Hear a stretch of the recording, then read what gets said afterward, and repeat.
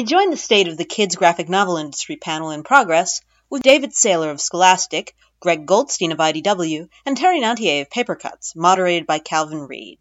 Some ambient noise is included because this panel was recorded before a live audience. Things happened. Number one is we started the Pony program publishing in the traditional graphic novel format and realized that that was great in comic book stores and in the graphic novel sections. And then light bulb went off.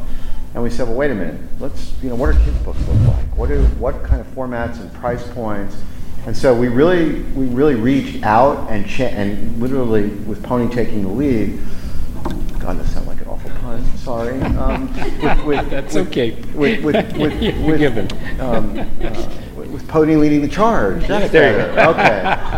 We really started experimenting with different formats. We looked at what some of our competitors were doing in the marketplace and how they were reaching. We thought about what formats have we sold to Scholastic and why does that format work for a younger audience. And so we started.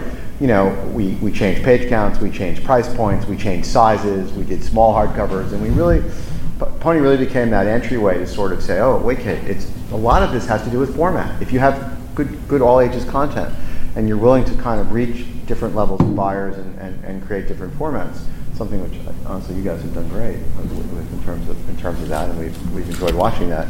We really discovered some interesting things, and going back to Scholastic. We're happy to incentivize people to read. So our biggest selling Pony book at Scholastic came with a little Pony toy with it, which thanks to Hasbro they were able to make happen for us. So that's led to a series of other books being very successful. The Turtles, based on the animated series. We've done a couple of My Little Pet Shop graphic novels. We currently have Strawberry Shortcake. We've had the classic Cartoon Net properties, Powerpuff Girls and Ben 10. A couple others, which is Samurai Jack, which is really reaching an older audience, so we'll leave that off the table. But it's enabled us to see the world of licensing as a multi-tiered, multi-age sort of deal. Great. Terry?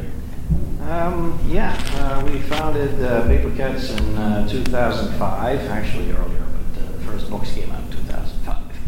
And the idea was we were seeing the success with manga.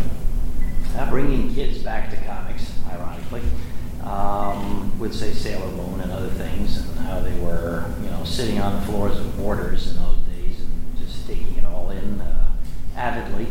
And we saw the potential for that to be grown, to take this that was at the time manga was more a specific audience, more niche, and to take it to a much wider audience. And we started. With a real good statement with bringing news stories of Nancy Drew and the Hardy Boys into comics. And we were following the manga, basic setup of, with the style, with the page count, with the smaller size, 5 by 7.5. And as I said in the panel earlier, some of you may have seen that, killing ourselves doing something like almost 400 pages a year with 4 books a year. And we really had some very good success. Nancy Drew has sold over 500,000 books. Hardy Boys are very close as well. And from there, we grew and took on a lot of other licenses. Geronimo Stilton, the Smurfs, we had Lego Ninjago for a while. And really brought that audience that we were looking for to comics. We're very, very proud of that, and we basically that's what we're continuing and sort of expanding on, not just doing licenses anymore, but a lot of more author creative series. Okay. David? Well, I guess the founding of Graphics, which was founded in 2005, we published the first book, Bone, the color edition of Bone by Jeff Smith. And for me and for Scholastic, it was sort of a very personal decision because I loved comics when I was a kid, when I was 8, 9, 10, 11. I loved comics. And I stopped reading them then as sort of as a teen and an adult, and I sort of rediscovered them in my 30s and 40s. And I realized that my job at Scholastic, which is a very big mainstream publisher, was that our goal was to create all kinds of books for kids, you know, board books, picture books, middle grade books, young adult books, but there was a category, comics, graphic novels, that we just hadn't thought about and hadn't done. And so suddenly it seemed like a very, you know, obvious idea, of course. You know, here's a major children's publisher. Our job is to make books for kids, but why aren't we making comics? And so that sort of hit me like with full force, and I thought, well, of course, Scholastic has got to be doing comics. We have to do graphic novels, and we have to do it really smartly. We have to figure out a way to publish them that is going to work in the marketplace, because it was very uncertain at that time, like 10 years ago, whether they would even succeed in the marketplace. And then there were certain decisions that we made. For example, we published Bone as a 6x9 book and not in the traditional comics format. And partly that's the reason because bookshelves, it fits better on bookshelves in the bookstores. It's a very basic, simple decision, but it had a huge impact. And now most of our books are actually 6x9 and are shelved with a lot of other middle grade books. Another strategic decision that we made was to publish Bone. Bone was a book that had been self-published by Jeff Smith in black and white, and was very successful, and was he was the start of a lot of independent comics movement, you know, on his own, in his own right. He and his wife were publishers. And we happily sort of came to a point where he was exhausted from publishing independently, you know, fulfilling all the books, doing all that. It's a lot of work publishing, as you can imagine. So he was ready to hand over his baby to someone, and he felt really comfortable with us. And, you know, I went out of my way to make sure that he would be comfortable with us, and would treat his book respectfully and publish it in a really nice way. And I wanted to publish it specifically because it's not only is it a fantastic story with wonderful artwork, but also that it had been embraced by librarians in particular who saw the potential of it, particularly for reaching kids, because they saw that kids were gravitating toward Bone and were buying it in huge numbers. And so that made me realize, well, of course, this is something that we need to publish, and it would be a perfect fit for Scholastic. And another strategic thing that I think we did is that we talked with a lot of people. I mean, I remember talking with Calvin years ago about, you know, probably in 2003, 2004, that, well, what if we did comics? How would it work? What would it be like? What kind of books should we publish? And we talked with Francoise Lee and Art Spiegelman, you know, to see what their ideas were. So we really tried to gather a lot of information to figure out what the market was and how we could sort of change it or publish something that could be successful and break new ground. And happily, I think it, you know, worked out well. And Bone now has to say the least. 6 million copies in print at this point, at least. So it's what we proved, I think, with our imprint was that comics and graphic novels were a viable medium for kids, that they were hungry for them, that they wanted them, if they could just get a hold of them, if they could find them in bookstores, if they were available through the book fairs and the book clubs, then they would buy them and they would enjoy them. So that's kind of how we started.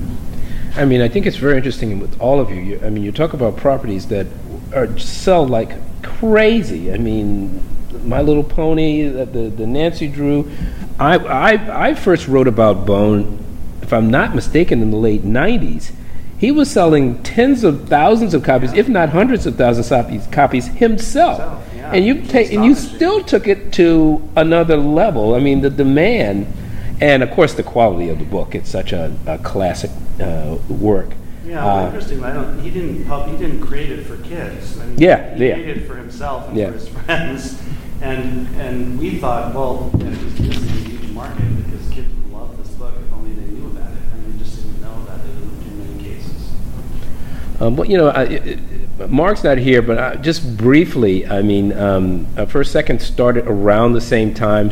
One of the things that I know Mark did, because I did an interview with him at the time, you know, he wanted to create a full-on, full-service publishing. Kids, he wanted to hit every part of the market, kids, teens, and adults.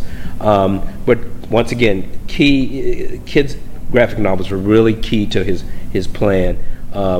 And he's also managed to do publications like Gene Yang's American-Born Chinese, first graphic novel nominated for a National Book Award. Fantastic seller, a million prizes, and certainly a million library prizes. My next question, and my original plan was really to kind of get First Second and Dave to talk about this, but and then we're going to jump over to IDW and Paper Cuts. I'm curious, though. I mean, in a traditional house, time the market was a little bit different than it is now. Certainly wasn't a slam dunk choice. I mean, we talked. I'm enthusiastic, but I don't have to. I don't have to get a traditional publishing house on board. I mean, were there in-house skeptics? What'd you have to do to convince people that we need to be in this space? I would say people weren't universally embracing of it in the way that they are now. It was definitely just sort of a learning curve, because I think people, a lot of people like comics that just didn't know that it would be successful. And they were worried about it. There was a lot of worry, as I recall, sure. that this is going to work. Are we going to sell 10 copies? Why are we doing it? Why are we putting so much money behind it? And but we really rallied the troops, and was there something out there in the market that you? Jeff Smith in to talk about it, well, so people knew what Jeff, it was and how passionate he was and how articulate he is about speaking about his book. So he helped convince people that this was like the right thing to do. He was a great spokesperson for the book and for graphic novels, in general.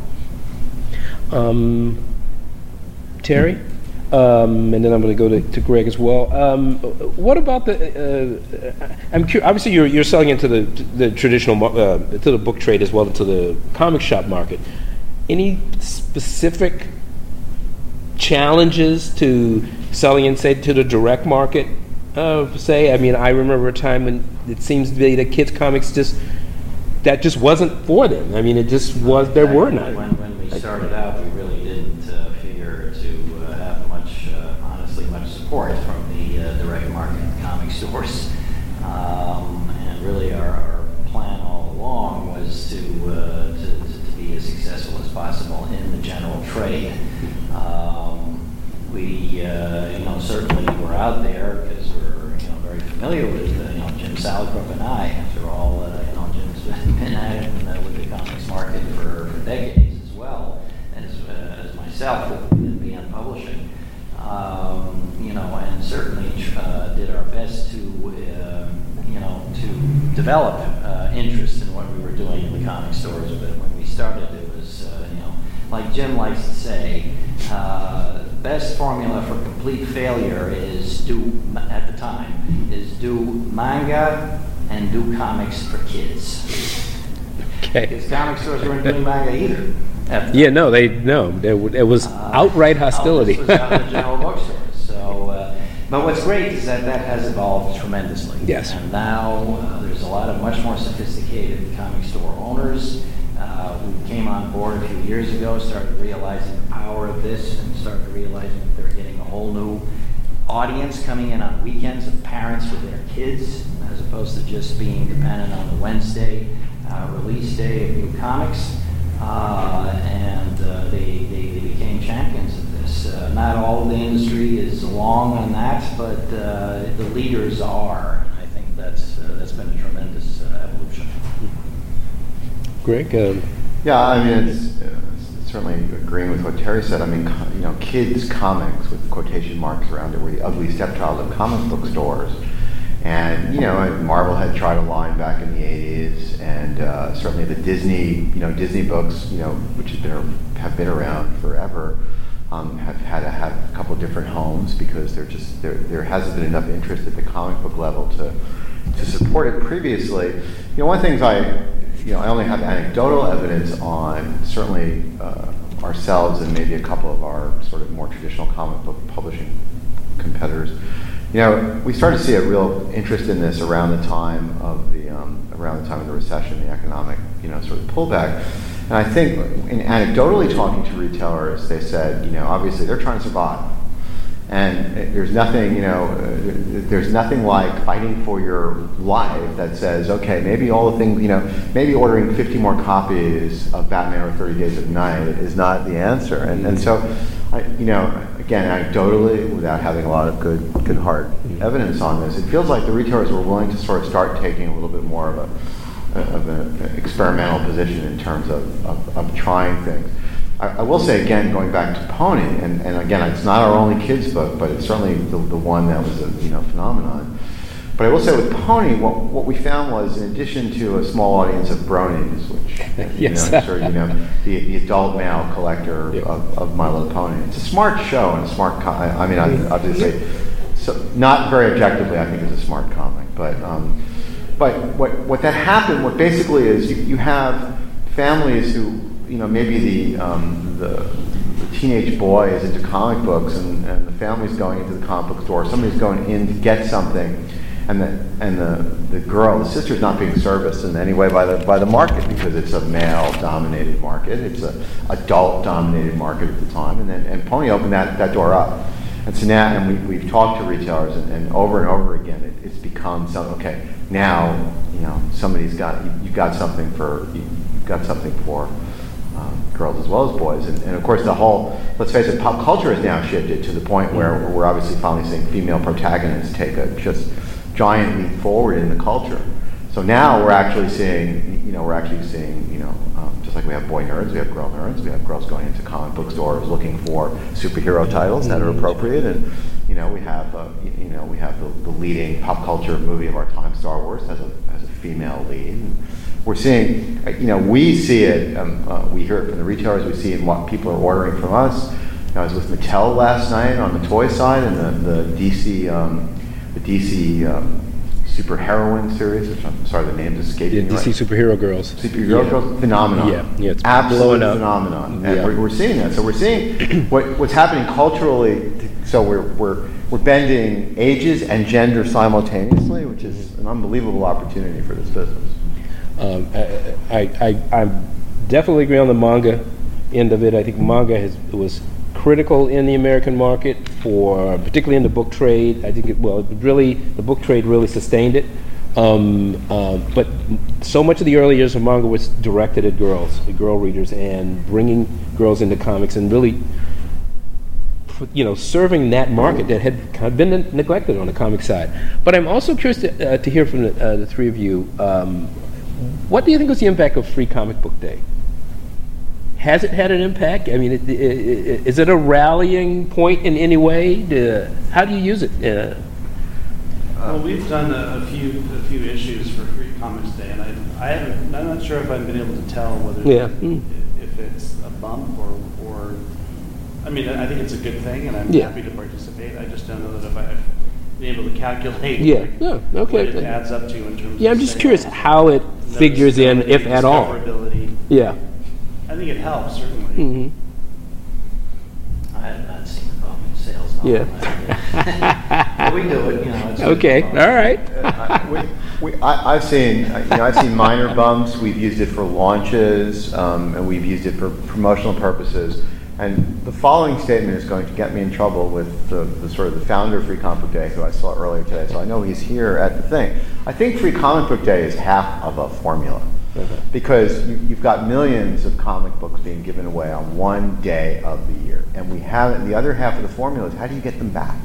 What promotion, or what couponing, or what gifted, what subscription, what can you get them in I don't know if I have retailers in the room, but what can you get to get them back every month to come in and, okay, is it, do we have a dollar day? Do we have, I've talked to Diamond, which is obviously responsible for the distribution of Free Comic Book Day. There's a piece of this formula that we haven't addressed yet to convert. Again, I see these giant lines on that first Saturday, and then the following Saturday it's back to normal. So that's. Do we have retailers in the audience? Librarian. Well, that was going to be. Have been taking these, right? Any of you here, if I may? Yeah, we've been taking Free Comic Book Day comics, and we've sent some to some librarians that have asked. And that's great. That's one truly outreach promotional opportunity. Well, can we talk about libraries too? How do libraries fit into your market? Want me to start? I want all of you to. I want all of you to talk about it. Libraries are a huge part of the children's book market. market in general. Librarians Yeah. are the standard bearers for getting the word out about books and introducing kids to books. So obviously Scholastic is very invested in marketing and to encouraging librarians to know our books, to share them with kids. We always attend ALA. We do a lot of big events at ALA. It's essential for us. But that's true of all our publishing. Librarians are the most passionate people about books. And when they're behind something and they believe in a book, they let everyone know, which is incredible. And they'll share it with, and talk about it. And it's the best word of mouth you can possibly have. So I've never really dwelled on this very much, but I come from 2 generations of librarians. I didn't know that. I love my parents, I love my grandparents, I love librarians. And as far as I'm concerned, second only to nurses are the most, giving, people and want to help. And it's just inherent in your nature. And that's admirable.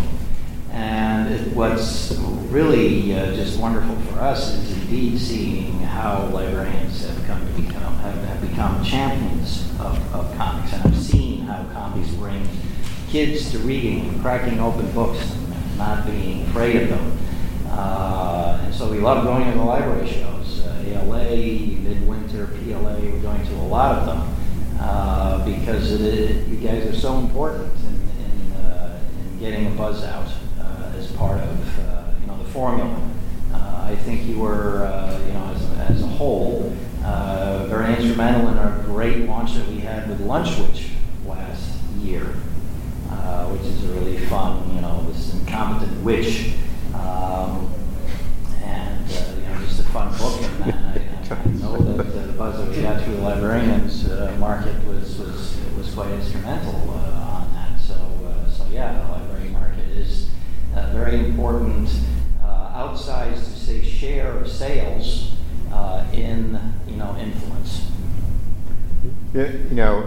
Obviously the program title is Kids Graphic Novels, but we feel like we've cracked the library code for us with March, which is really it's a young adult and up title. It's a civil rights story Congressman John Lewis told in the first person by the congressman and his collaborators. And the volume we've seen at the library level has been, it's given what our previous books, including some well-known brands, the volume's astonishing. And March is published by our Top Shelf imprint. Top Shelf was an independent company that we purchased 2 years ago. And it's really been interesting because the congressman himself, who's here at the convention, by the way, he really believes his ability to educate new generations. Those of us that are of a certain age that grew up with even as kids with the civil rights movement, it feels like it was recent, but when you're teaching that subject to little kids, it feels, to them it's ancient history. And so the congressman feels very strongly that this is a way of reaching out to young. We've got definitely some middle school. Sorry. You got some middle-aged too. Got some middle-aged readers too, and some middle-aged publishers. But we've got some, we've definitely got some middle schools on board with March. We've had librarians promoting it to younger audiences, and it's really, again, the congressman believes this is his legacy. Is this format helps educate young people about what March is all about, and the librarians have been unbelievably supportive. As from what I understand, also you're getting adoptions, not from higher education down to middle school as well. Right. Even in New York City, if I'm not mistaken. No, you're not mistaken. Yeah. The big announcement we made a few months ago was the fact that the New York public schools are, I guess they don't really call it mandatory reading, but it's the next best thing. It's basically on the list of books that should be taught at the 8th grade level. And New York City public schools are the largest public school system in the country. So it was a major coup, certainly. So some questions from the audience. You got it. So is there a difference in the number of panels and the configuration of the panels for a picture book told in graphic novel format as opposed to just graphic novel? Not particularly. I think that picture books just tend to be simpler with fewer words, and then they can get more complicated as the age group goes up. I mean, from our perspective, we try and keep, particularly, you'll see it in the Disney books that we publish. We try and keep the storytelling extremely clean and easy to follow, but at the same time fun, so that some adult, Disney obviously has a lot of adult collectors, but we want the stories to be fun, and that was the history of Disney Comics is rich with some of the greatest storytelling of all time, but at the same time keeping it at a level so that everyone can appreciate it. It's not easy, but it's what we strive to do.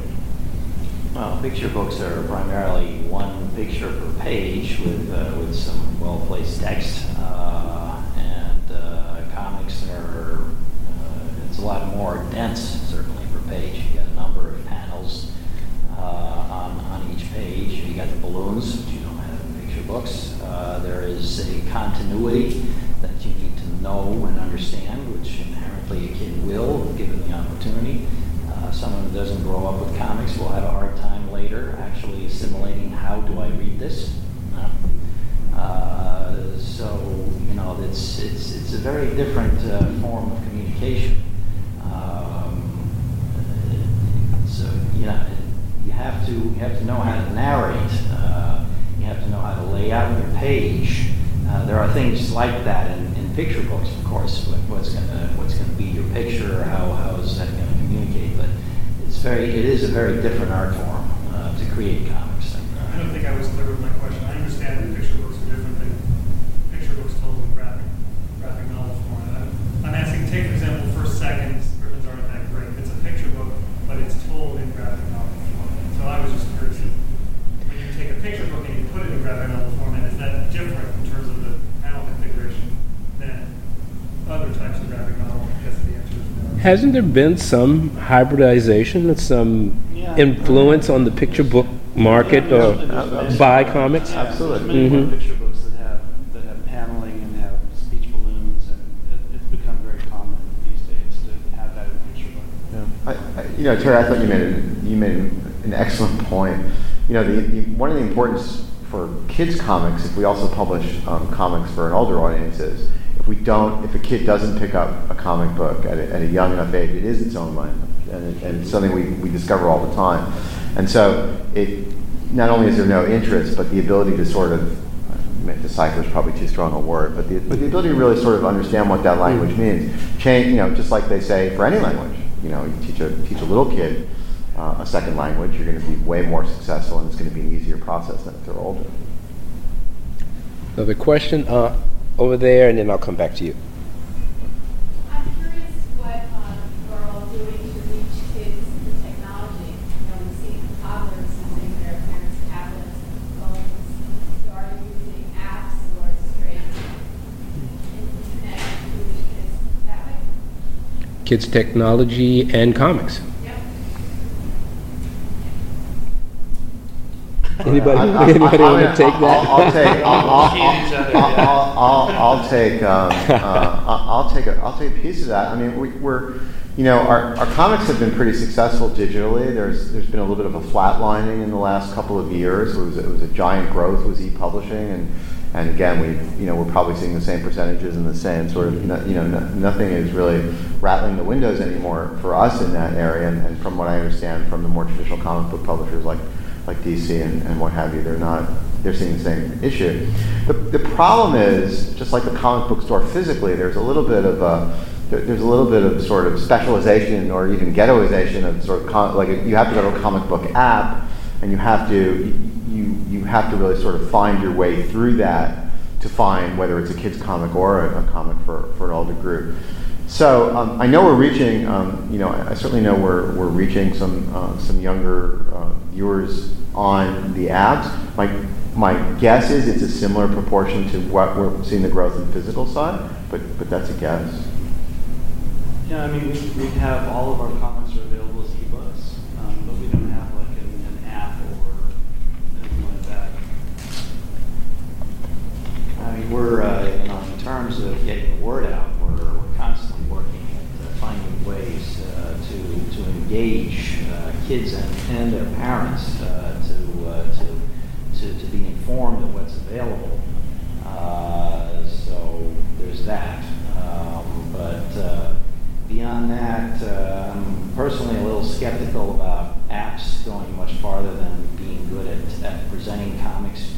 well for, the devices, such as, say, Comixology, because so far they've been mostly starting to go to the animation area. And now we're no longer really talking about comics, we're talking about animation, which is another form of communication. That said, and I agree, we have a handful of motion comics with our partner Madefire that are available through Apple TV and some other areas. They're very nice. I think they're very nicely done. But one of the things that's nice about, particularly on iPad, is that device really feels like it was made for reading a comic book, and it solves some of the comic book language problems that we were talking about a second ago, because you're really sliding from panel to panel, and really the storytelling is more fluid and a little bit easier from that perspective. And certainly the illumination, it's one of the issues I have with the colorists that work for us. They color on their computer monitor, and then we print the books, and they wonder why the printed books don't have that same brightness and that same quality. It's because you're looking at an illuminated screen, but that problem is solved when you're looking on an iPad or an iPhone or another device like that. This guy right here, and then I'll come back to you. The panel earlier today, you guys correctly identified the comic production, how the labor, the cost, the time that goes into comic production has been one limiting factor in the spread of the comic book market, particularly into places where there aren't demographics that aren't traditionally serviced, like beyond 20s and 30s. So, but the Japanese market, on the other hand, is 200, 500 page comic books are kind of, from what I know, the norm. And girls comics and young comics. So I'm wondering, what we as the American publishing can learn from the way the Japanese do it, or what we're doing differently. I don't know. Yeah. Well, it seems like the American market has been learning a few things from the Japanese market. Anybody want to take it on? Well, I would say may not be a popular thing to say, but manga is very mass-produced. Okay, it's teams of artists working on a very established style. That's very, very, very imitated and very similar. Oftentimes, when it gets to that kind of volume of pages being produced, I think we're coming culturally in what we're doing, I guess, from a different angle and point of view. That it's more of a probably have plenty of room to disagree with me, but there's a lot more of a personal expression and personal style that artists would feel uncomfortable having whole teams around them reproducing as if they were an animation, which I think the Japanese comics are probably closer to animation in that regard, and that's where the time comes. Because it is more personal, and it's one artist that's doing this with, and maybe there's a colorist, or oftentimes there's a colorist and then a letterer, but the art itself is one artist, and there's only so much an artist can do given a period of time. There's only so many pages you can do. You're going to be, some are very fast, and others are a lot slower. That doesn't mean that one is better than the other necessarily. It also depends on the artist. But that's where our difficulty that we were mentioning at the panel earlier is, even when you have, say, a team where there's a separate colorist and letterer, the artist can only do so many pages at a time. Europeans are amazing. They'll do one album a year, as they call it, and that's 48 pages. And that does great for them. If they're really pushing it, they'll do two. Asterix, when they at its heyday, have done 2 books a year. But generally, most European artists are able to sell enough that they can do one of these 48. Now that's changing. They're doing much longer graphic novels. And as a result, they take 2 or 3, 4 years to make them. But I guess that's sort of the cultural difference. Certainly that can be done here. It's different than what's been done, I guess.